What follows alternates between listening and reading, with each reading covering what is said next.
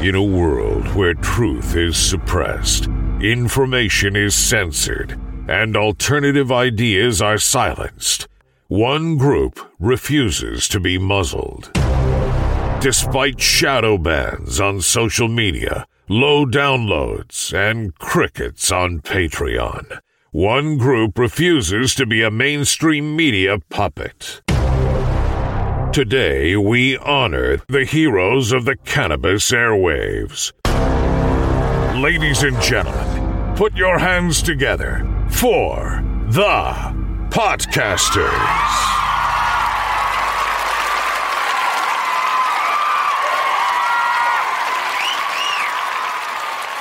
Hey everyone, thanks for joining us and welcome back. We have another great show in store for you today. Michael Major is here to talk about his podcast, A Major Journey. Michael, welcome to the show.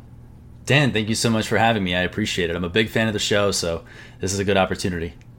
Well, I'm glad to have you on today, too. I talk to a lot of people about starting a podcast, and one thing I don't think people realize is that podcasts are quietly becoming almost like another social media channel. You're the founder of a cannabis PR marketing firm, Green Lane Communication, and so you have a lot of experience getting the message out. Has your firm benefited from having a podcast? Yeah, 100%.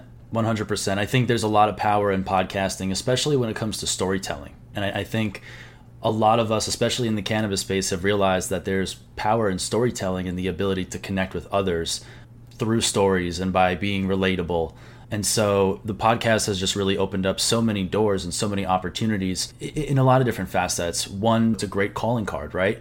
Another one is just a great way to kind of open the door and be a little vulnerable and let other people know who you are, what you're doing and why you're doing it. So a lot of benefit and value comes from having a podcast for sure.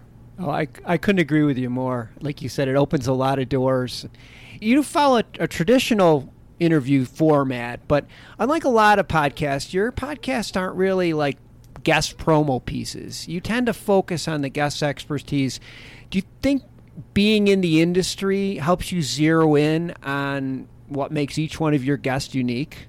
Yeah, so I appreciate you taking the time to listen and to pay attention to those things, Dan. So selfishly, I am super curious, right? Just naturally, I love to learn from everybody and everybody's, hence kind of the roadmap for the show. And so a lot of the questions and a lot of the interest and the curiosity in the guests just comes from me naturally wanting to know what they've learned from their journeys and experiences along the way. And if I could just put that out there in the form of a podcast where other people can benefit from it, why not? And that's how it all started. And this is how it's taken shape over time. It's like you said, you're telling a story, hence the title of your podcast, A Major Journey. It's you tell their story of their journey, which I think is compelling. I really do. Another advantage you have from working in this industry is you aren't fazed by unorthodox guest behavior. Do you have any of those, this could only happen in cannabis stories? Oh, yeah. So there was one episode in particular. I always tell guests, if you want to smoke or whatever, feel free, just be comfortable, be yourself.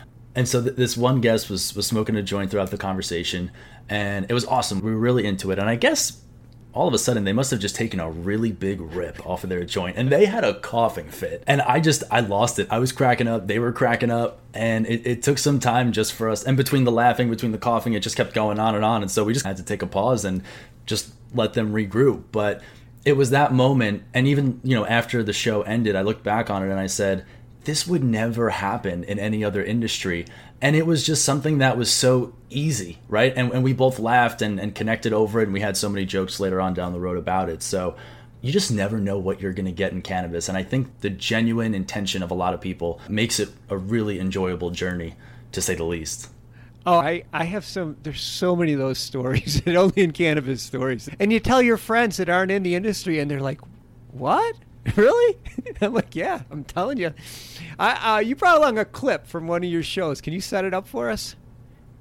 Yeah, sure. So Joseph Corey, he is on the team over at MaryMed, and he's just an unbelievable tech, business-minded, entrepreneurial-minded leader. Let's play the clip, and then we can talk a little bit about it afterwards. And as you're watching these poor guys not using a dynamic pricing model for their sale of cannabis, they're saying it's going to be 4,000 a pound for the next 10 years. You're like, all right, it's 4,000 a pound because you're the one grow licensed. It's not because you're growing 4,000 a pound marijuana here, but these kind of things where you can spin a good story without understanding the context of how it fits into like an at-scale industry were answered. And then I think a lot of the savvy U.S. companies took that lesson. That's how we built all of our data models. There's an example of you setting the stage, because that interview could have went in so many different directions, but you really told a story with that interview. I appreciate that. Yeah, and he really has dialed in on what it takes to lead and run an operation or a team or a department like an actual business, right? He's talking about numbers. He's talking about data, not just putting out some, fictitious fairy tale number of 4,000 a pound. That's what I appreciate the most. Connecting with other people in the space who really have a keen understanding, not just for the community and the culture behind it, but also for the business side of things that's going to allow for this community and culture to develop and grow over time into something that will have longevity and sustainability in the long run in 10, 15, 20, 30 years and plus.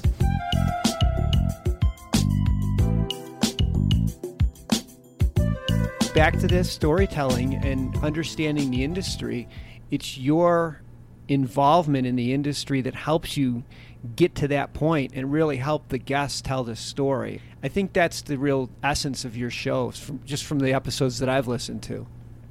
I appreciate that. And I think it just comes from spending so much time working with editors, reporters, journalists, where they're asking specific questions and they're trying to position questions to extract certain bits and pieces of information so that they can then craft a story that's telling, that's accurate, that's able to paint a picture in someone's head and really let them know why this particular subject that they're writing about or why this individual that they're interviewing is important. It's not just an advertisement. And kind of like you alluded to, I never wanted my show to be something where people spend X amount of dollars to get on and promote a product. I want it to be something where people walk away from each episode and say, wow, whether it was a 2-minute clip from that or whether it was the entire show, I want them to walk away from it and say, wow, that was important, or there was some piece of information or some golden nugget in there that was important and really helped me in my business or professionally, personally, whatever it may be.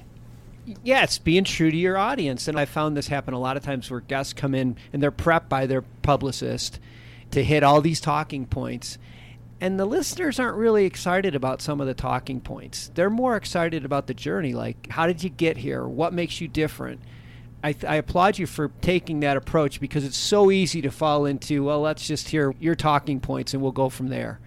Before we wrap up, I want to go back to where we started. What advice would you give a company that's considering doing like a branded podcast, a podcast that ties into their company? So a podcast that will ultimately help with business development, lead generation, and things like that?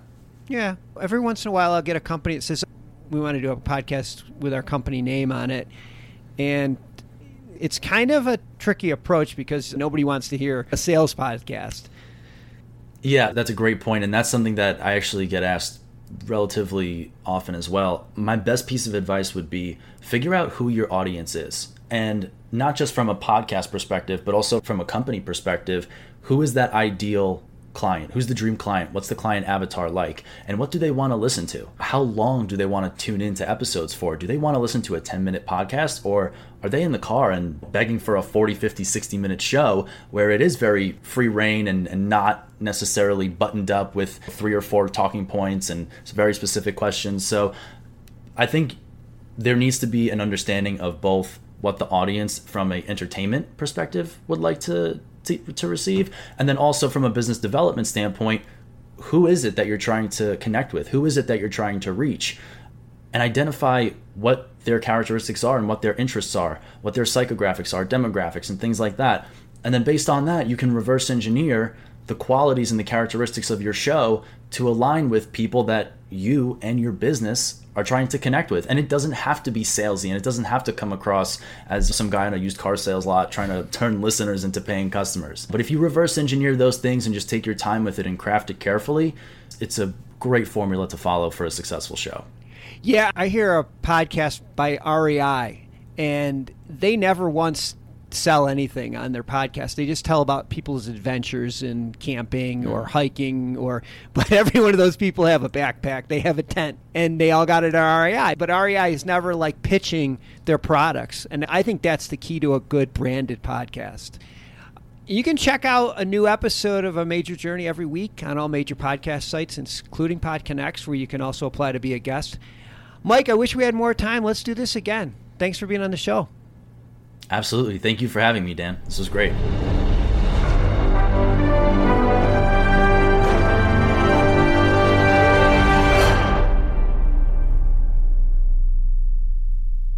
Thanks for listening to today's show.